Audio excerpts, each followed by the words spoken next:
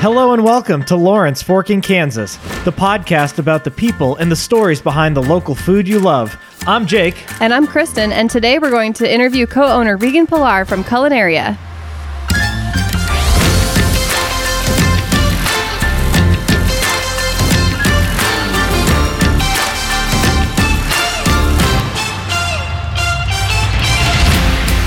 All right, welcome to the very first episode of Lawrence Forking, Kansas. Kristen and I are so excited to bring this podcast to Lawrence and find out more about the many excellent local restaurants here in town. Yeah, we've been pretty busy the last couple of months. Things sort of got away from us and took us a lot longer to get going than we thought it would, but we think the idea is a really good one, so we just start keeping on. Here we are. We're really lucky to have so many great restaurants in town, and we love going out to all these different places, trying the different cuisines that are out there, and I think that's kind of the unique thing that we found about Lawrence is, there's just every type of food you could possibly want you can find here in Lawrence. And so, it really struck us that, it's like we really want to learn more about how did these places come to be? Why is Lawrence this unique hotspot for all these restaurants? Right. And we figured, we couldn't be the only ones wondering. So figured this would be a good avenue to sort of get to interview some of the owners and chefs here in town and find out some of those stories and share them with everyone else. All right, so today we are talking with the owner of one of our favorite restaurants in Lawrence. Culinaria is home to many great Mediterranean small plates and the smoothest hummus in town. Regan, welcome to the show. Thank you. Happy to be here. Yeah, we love Culinaria. We've been going there, I think for past year. Since it's been open. Yeah, I remember. Yeah, actually, we actually went in.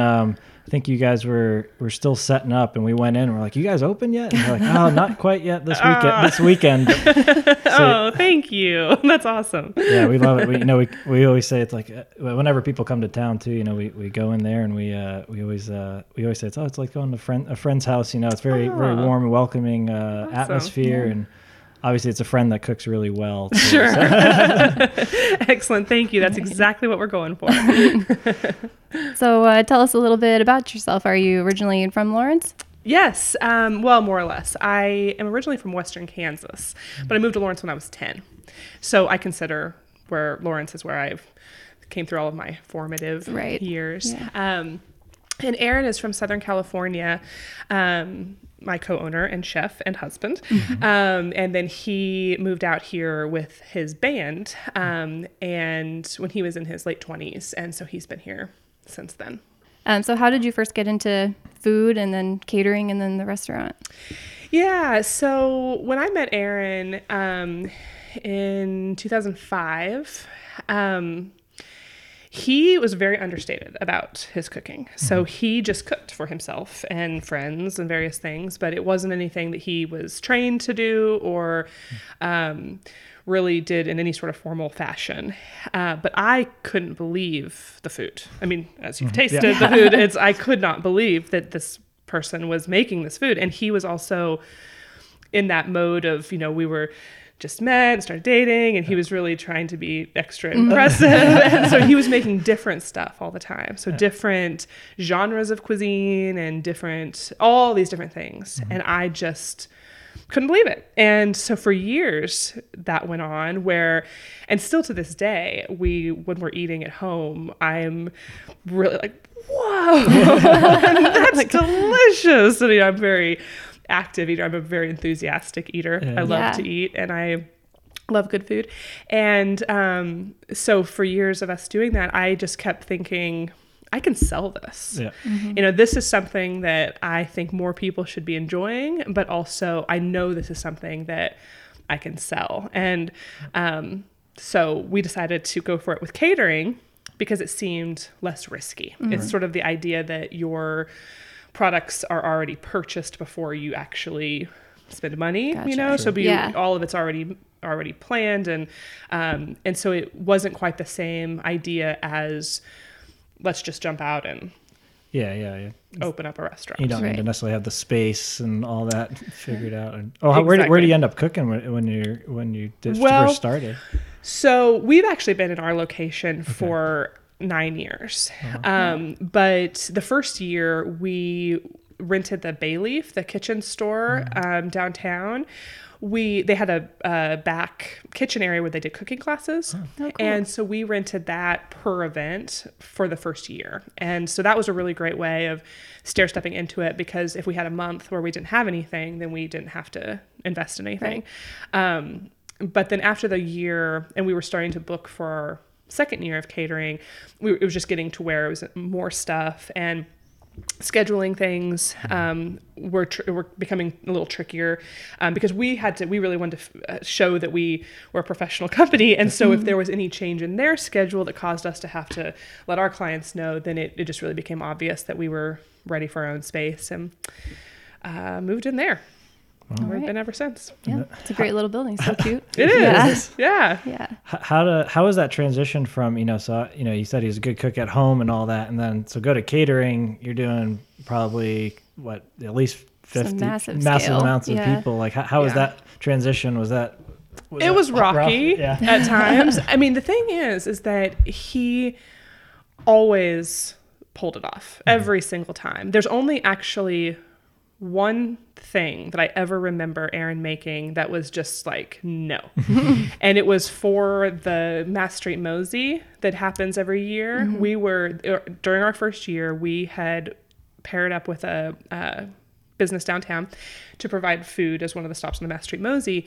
And he just basically overthought the whole thing. I mean, he just tried to take it in this whole other direction, and it didn't work. And that's the only time that we really came to a point where we're like, no, we're not serving this.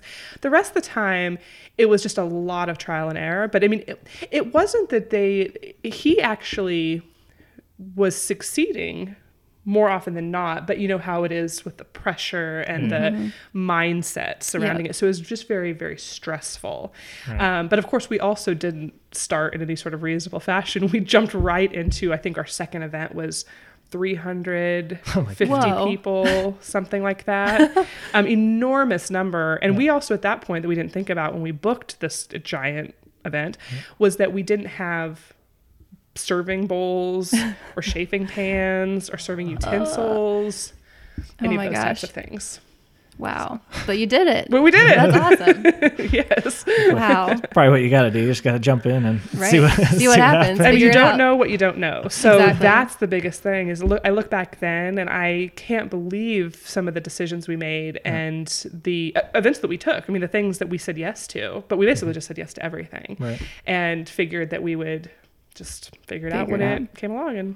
And you did. And we did. Yeah. And what year was that again? That was 2009. 2009. Wow. Mm-hmm. So then what made you decide, was it when you opened Culinaria? 2017? Yes. Yeah. So in 2013, we took this really awesome food trip to Philadelphia and to New York City. Mm-hmm. So we went for a week and all we did was eat, and we would go to multiple places every day and just try as much food as we could. That's awesome. And see as many dining experiences as we could. And in Philly, we went to Zahav, Michael Solomonov, and it was just such a cool experience. It was really eye-opening, and we just loved the spices and the flavors and various other things. And so when we came back, we started experimenting more with that flavor profile and started kind of spinning it into other dishes that we were making already.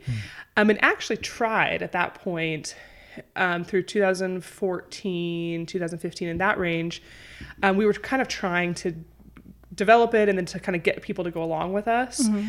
And it kind of worked, but most people sort of wanted to keep bringing it back to center because our whole catering concept was customizable catering. So we basically did this thing that was like the true essence of catering. Whatever you want, we can do it. Wow. And we can. Yeah. However, that is a crazy way to run a business. Yeah. And so we were having experiences where we'd have a thing for 100 people that had Mexican food and then something for 200 people that had French food. I mean, this was a particular weekend that we had. And then we had this like Argentinian inspired thing that was happening right around then. And it was just so many things converging. Yeah. And so we kept trying to kind of nudge people in this direction. And it wasn't working all that effectively. Yeah. So we decided if they could try it, then they will know what we're talking about. Right. And that's why we decided to focus on that for the restaurant and open up on the weekends and see what happens. What made you decide to focus on like Mediterranean food? I mean, was it that trip basically after Pretty much. that? Yeah. After that, you said. And then we had the cookbook. So our friend that we were visiting there in Philly, they sent us his cookbook a couple years after when that was released. And we had already been, because we'd always been recreating things from places. So that was kind of our thing. And so we would go places and then see if we could figure it out and master it and try it at home. There were a lot of things like that aren't things that we would really be selling, but it was just stuff for our own interest in food and flavor and spices and stuff. But we just felt like it's underrepresented in Lawrence. Very true. And so Aaron's first love of cuisine is Mexican food. So that's where he first started. He knows a lot of really great authentic recipes and various other things, and he loves to work with, he loves to eat Mexican food. He also just loves to work with the flavors that you think of as, a lot of chilies, a lot of tomatoes, and those kinds of fresh ingredients. But there's a lot of Mexican restaurants in Lawrence. And you can kind of do a similar thing in the Mediterranean genre, and it's so big into fresh produce, fresh herbs, olive oil, all of those types of food that makes you feel good, Right. And so that was kind of became, and then also the spices. His big thing is really the playing with and creating spice blends. So the combination of things that it's where he's always really pushing the envelope with the spice and the acid and the heat and everything too. There's all of those flavors that you get, but he just takes it that little bit further than a lot of do. Yeah. And Well, that's what I think. great. I think that we mentioned the hummus that we love there. It's the so good. What do you call it? The on top of it. That's The zug. zug. That little heat that meshes with that. I'm like, I've never had that amazing. anywhere else, but I'm like, Yeah. God, it really adds to it, and I think it's that. Yeah. It's that flavor. yes. Do you guys have a favorite dish that you serve? Or do you love them all? My favorite is the squash and chorizo. Oh, I love that one. I love Yeah. that dish. So 'Cause good. I love the pomegranate molasses. I love chorizo in general. So, and then with the goat cheese and the any of those. So also with the greens and halloumi is another one, or the spinach and halloumi that we're doing now. I love anything that's cooked down with vinegar.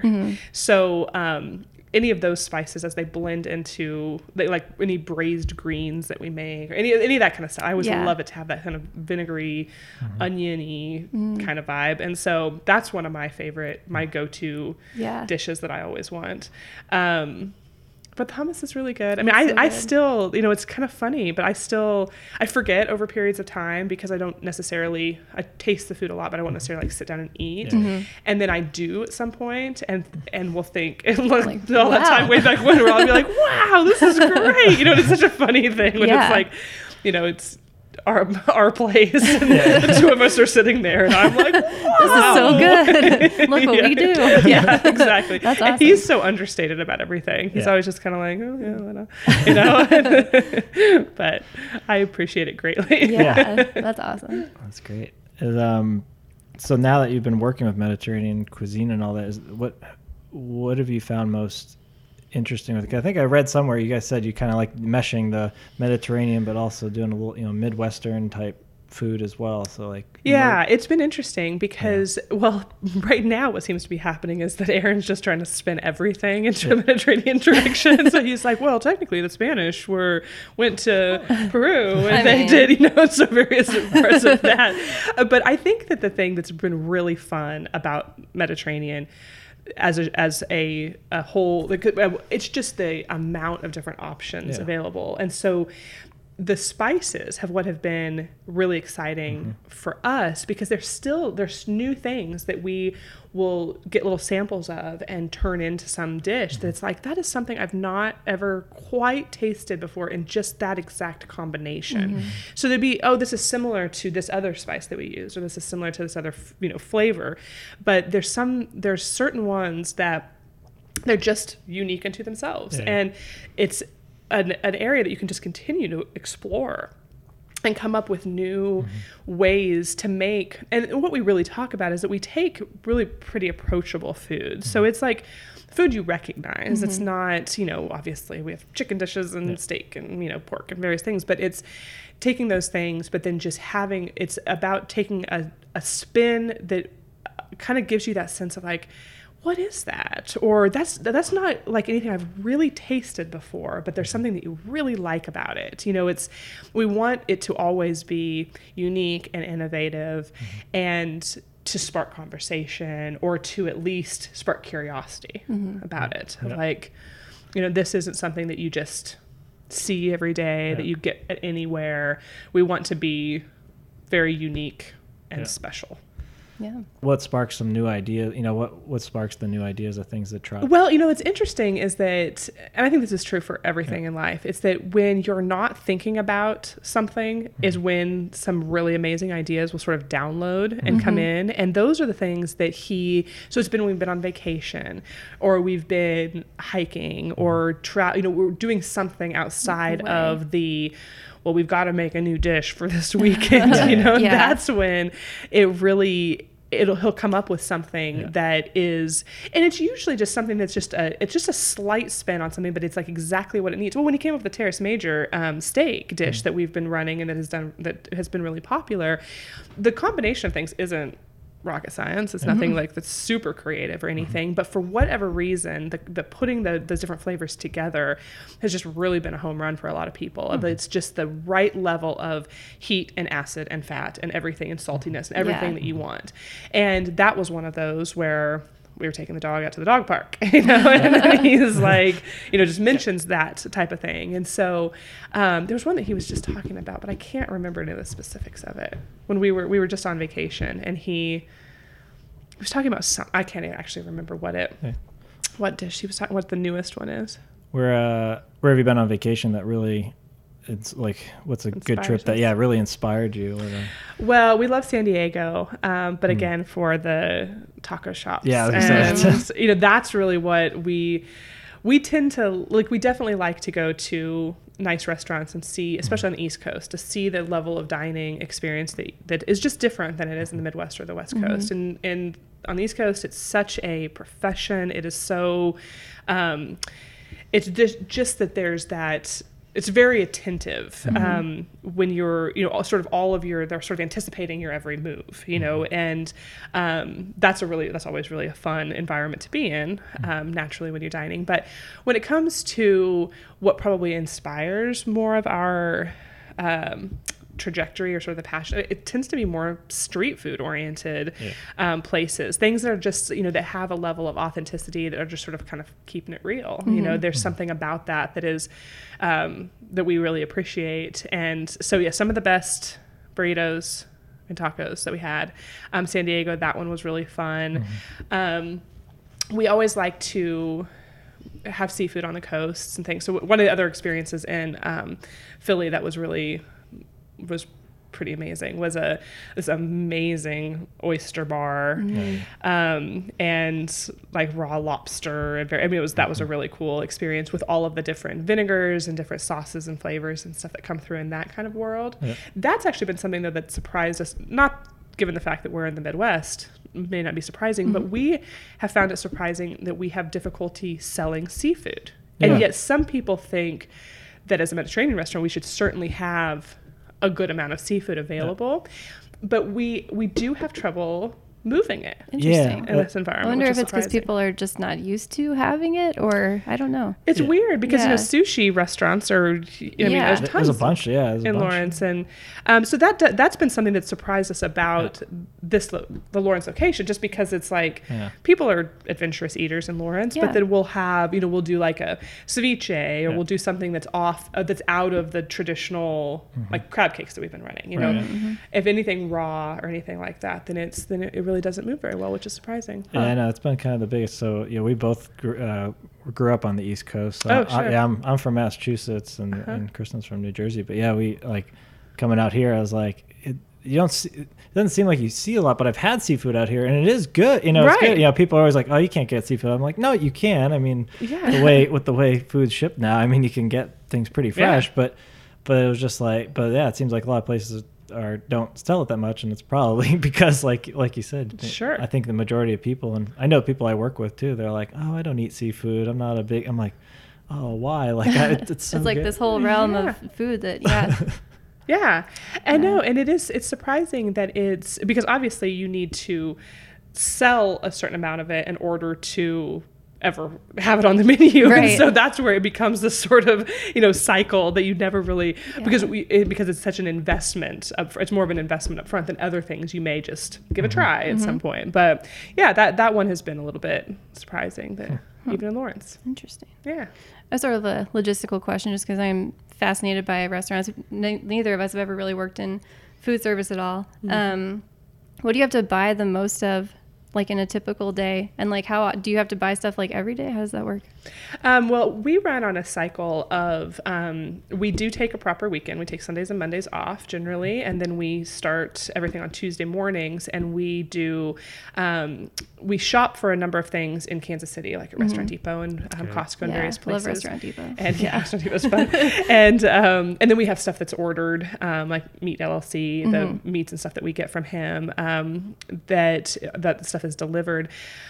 But probably the things that we do run back and forth to the store regularly for just kind of random little things. But the things that we buy in really large quantities are things like lemons, huge quantities of lemons. So there's tons of acid and everything. So that's a big one. We buy humongous things of tahina, which is what the whole thing is with the hummus, and the shortbread and various other things. Those are probably two of the biggest things that we get in the largest quantities. I mean, of course, the cases and things of things like chicken and stuff like that, but the tahina is definitely the biggest. Sometimes he comes and he's got two big giant buckets of it, just to keep just because we go through it so quickly.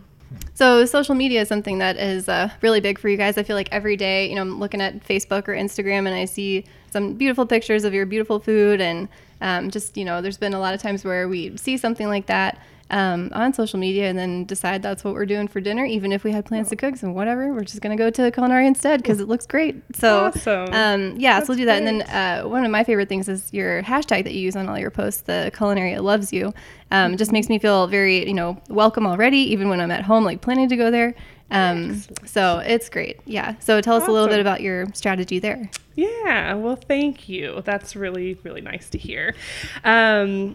It's an area that also is a part that I manage. And it comes down to the fact that I have a really clear vision for what I see this company, what I see its identity looking like. And I have an excellent subject to work with. And so the way that the food is plated and the ingredients, the vibrant, fresh food that we make, it makes it really easy to see a plate come out and say, okay, I got to take a picture of that.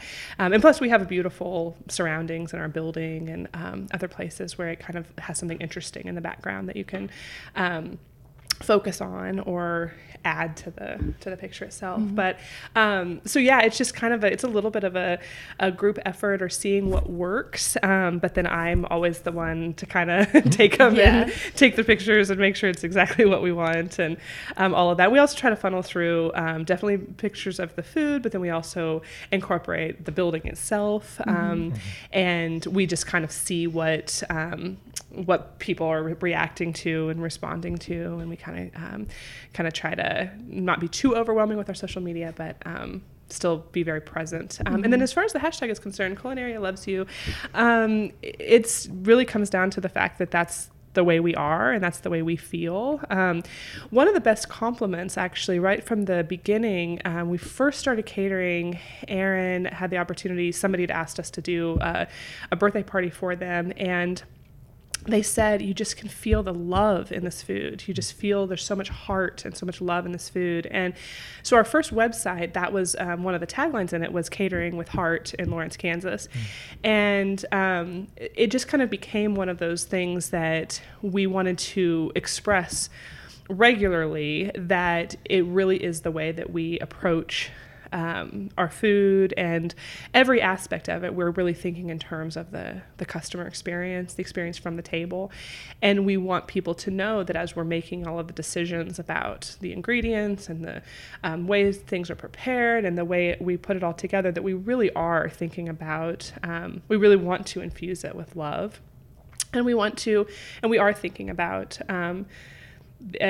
providing a nurturing experience for people, and how much that reverberates out into the world when you do that, when you create something that's warm and friendly and makes people feel like they're at home, only out in public, but in a place that like you feel comfortable and you feel welcome, and those are things that we all love about our community, and it really has been something that it's part of the way that we feel that we give back to the Lawrence community, is to provide that kind of environment for people. Well, I think it's key with food too, having that as just my whole growing up, it's always food is love and all that, so it's kind of goes hand in hand. Yeah, at least it should. For sure. Yeah, I mean, it is one of the it's an experience that we all have on a very regular basis. We all eat every day. Most of us cook to some degree most days, and so to have something that is just a little extra special, it's just a treat that just breaks up the day or breaks up the week, whatever it may be. But to have a place to relax and celebrate, or just to feel just this little time out to I'm doing something that is so pleasurable to eat and to have drinks and to enjoy the company of the people you're with. That's kind of what life's all about. Yeah. I agree. So we've talked a bunch about the the food and all that, but I also want to talk about the drinks you guys serve there, because they are also very very unique and very special. Just what inspires you there? What inspires you for the different types of drinks? I know every week it's a little different. Every season it's a little different. So. Sure. Yeah. Well, the main inspiration is fresh fruit, basically fresh foods, just like it is in the kitchen. But I like fruity things, and I like fresh fruits. I mean, I like the extra flavor, and just how special it is to have things that are actually fresh squeezed and made from scratch, and you just can, it's so much better that way. And so a lot of the drinks just come from that direction. It's like we want to infuse some spices and some herbs and various things into them, but not take it too far where it's really an accompaniment to the fruit and to the spirits themselves. And we also it's very important for us that the drinks are made well, it's a nice stiff drink, something that isn't, we don't obviously want it to be just overkill on alcohol, but we like good liquor and mixed well. And also something that sort of runs throughout our entire concept is that things aren't overly fussy. So we want drinks to be well made, to be really tasty, to be unique, but we don't actually really want anything that we do to be pretentious or too fussy or too anything. We want it to be all of it to be approachable and really delicious. It's kind of the main goal. You guys use a lot of fresh fruits and stuff in those drinks, and you make your own sorbets and all that as well. Yeah, so we squeeze all of the juices, and then we make certain things into sorbets. So the way to sort of incorporate things like well, obviously citrus is easy because, you just squeeze it and that's the juice. But then to do any other things like apple or berries or anything else like that, the avenue is a little bit, it's a little easier to take it through a sorbet or something of that nature. Otherwise, other variations that we've tried with like pineapple, we were kind of playing around with some things with that. But then you get into a little bit more of almost like a smoothie or something that's a little bit too thick. And so we're always thinking about the texture in addition to the flavor. And so that's where the idea for the sorbets came into play, was that that kind of opened up this world of all these other flavors that we could add, because we can puree the fruit and then freeze it or use an ice cream maker to make it, and then that is the way that we can introduce apple into the Big Apple Yeah. cocktail or whatever it might be. Yeah. So that's kind of the idea behind that. Yeah. And what's your favorite drink if you were to just go and have a drink? Probably now the cranberry gimlet. Yeah. It was the berry gimlet. I really like the Absolute grapefruit. That I have that one in there with the lime. That's probably my favorite. Though actually last time a couple of my friends were in town, we were drinking the Park Slope Cosmopolitan, and that actually comes from two of my best friends that live in Park Slope in New York. And we don't have cranberry other than when it's in season, so we only use like fresh cranberries and make them to something. And they were here in May or something like that, and so we did with the grapefruit ginger that we have for the grapefruit ginger gin fizz. We added that instead of cranberry for a Cosmopolitan, and it was so tasty. Yum. And so that I put that on the menu as an ode to them, but then as one that has actually been really popular as well. So that one I hadn't had it for a while, and when they were here we were drinking some of those, and they're pretty tasty. Is that a good testing ground too for your catering business? Do you do drinks with catering as well? We do. Yeah. Yeah. So have you found that to be nice with the restaurant? You can do something on some night and be like, oh, that worked well. Yeah, for sure. Yeah, and people a lot of times, like now the way we work the catering side is that if somebody's interested in our services, then we'll say, well, we can give you some information, but you can also just pop in during happy hour or something. That's the most flexible time to talk with me. But then it gives you the opportunity. You can try things, you can have drinks, whatever you want, to kind of give you a sense of what it's all about. And a couple clients that we had in last weekend, they were also looking for their bar. And so they were sampling different combinations and different things that they may want to do. And for the catering side, we do big batch cocktails, but they follow along the same lines as these. And so, yeah. So obviously Culinaria is an amazing place to go eat, but do you have a place that you love to go in Lawrence that's not Culinaria? Well, I love Encore.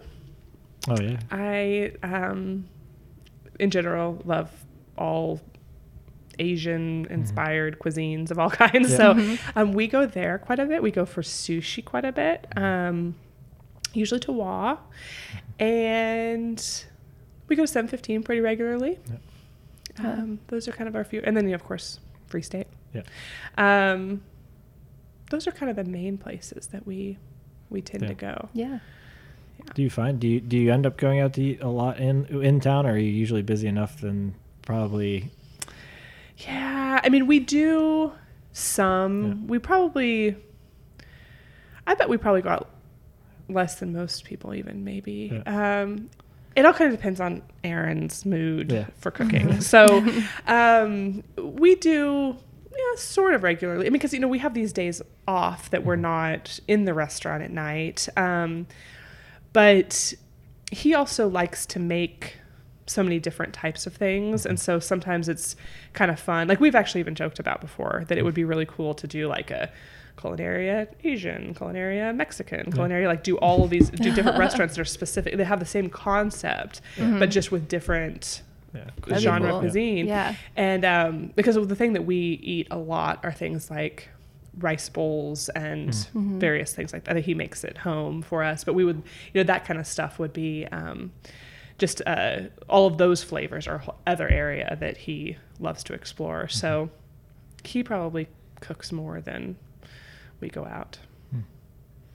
I meant to ask too, did you guys did you get married and start the catering business, or were you already married at that point? And yeah, we actually, our first event was in September of 2009. We got married in October, and our second event was in November.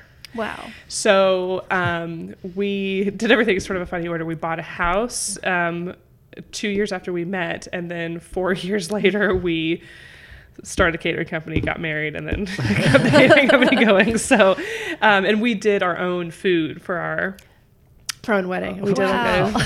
so yeah, because we're total back of house folks, you know. So we are. I mean, obviously, I'm front of house, but I'm also front of house in service. I'm not necessarily like I want to be the center of anybody's attention. And so it was kind of perfect for us to have other things to do and not have to just focus on being the married couple. Right. So it was fun. Oh, that's cool. That's awesome. You know, so we've talked about the hummus and all that. So can you spill any deets on kind of what's the secret to that hummus? It's so smooth. Like we've been obsessed with it for, I don't know, a solid year, trying to figure it out because we'll make hummus at home and it's just not the same. Yeah, not as smooth. And we're like, yeah. Well, the biggest thing is we don't put chickpeas in it.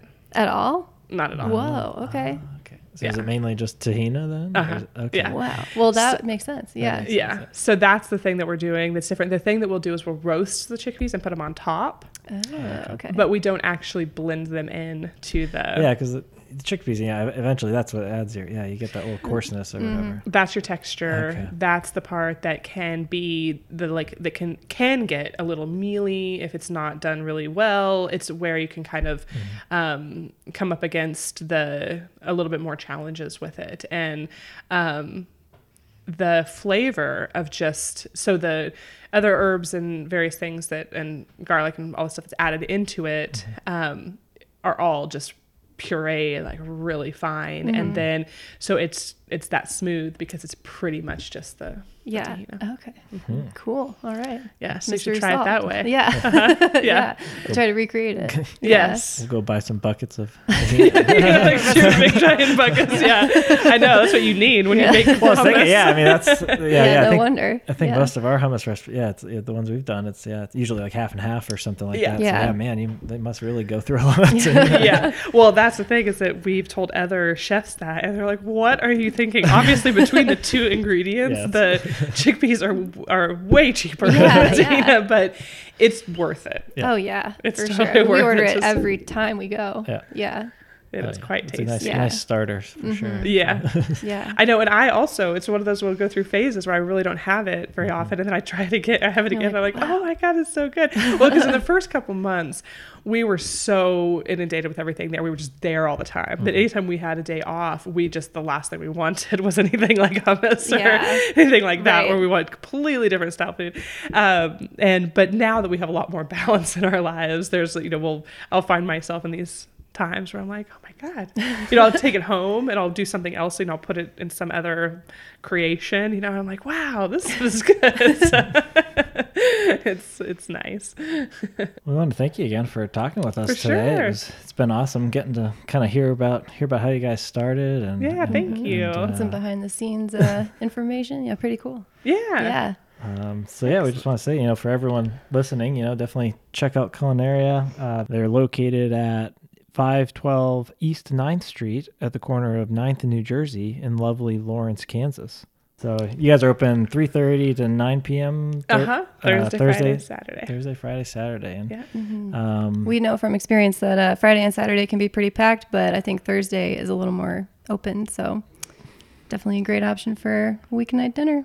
Yeah. And you got anything big come up? And we got Restaurant Week coming up. So. Yep. Restaurant Week is happening. And then after that, no, I don't think there's anything specific going on. Just open every weekend and welcome people in. And then, for your catering, where can people contact you online? Or yeah, you can check out our website. It's culinariafoodandwine.com. We write proposals, and we don't have a catering menu specifically. We actually keep them seasonal as well. But we can always just visit about information, and we kind of, for things booked out into the future, we kind of keep it open until the few months prior when we kind of know any new ideas we may have on the catering side, or what produce we'll be able to get in large quantities that we can offer, and that sort of thing. So, well, thank you so much. Yes, thank you. This was really fun. I'm glad.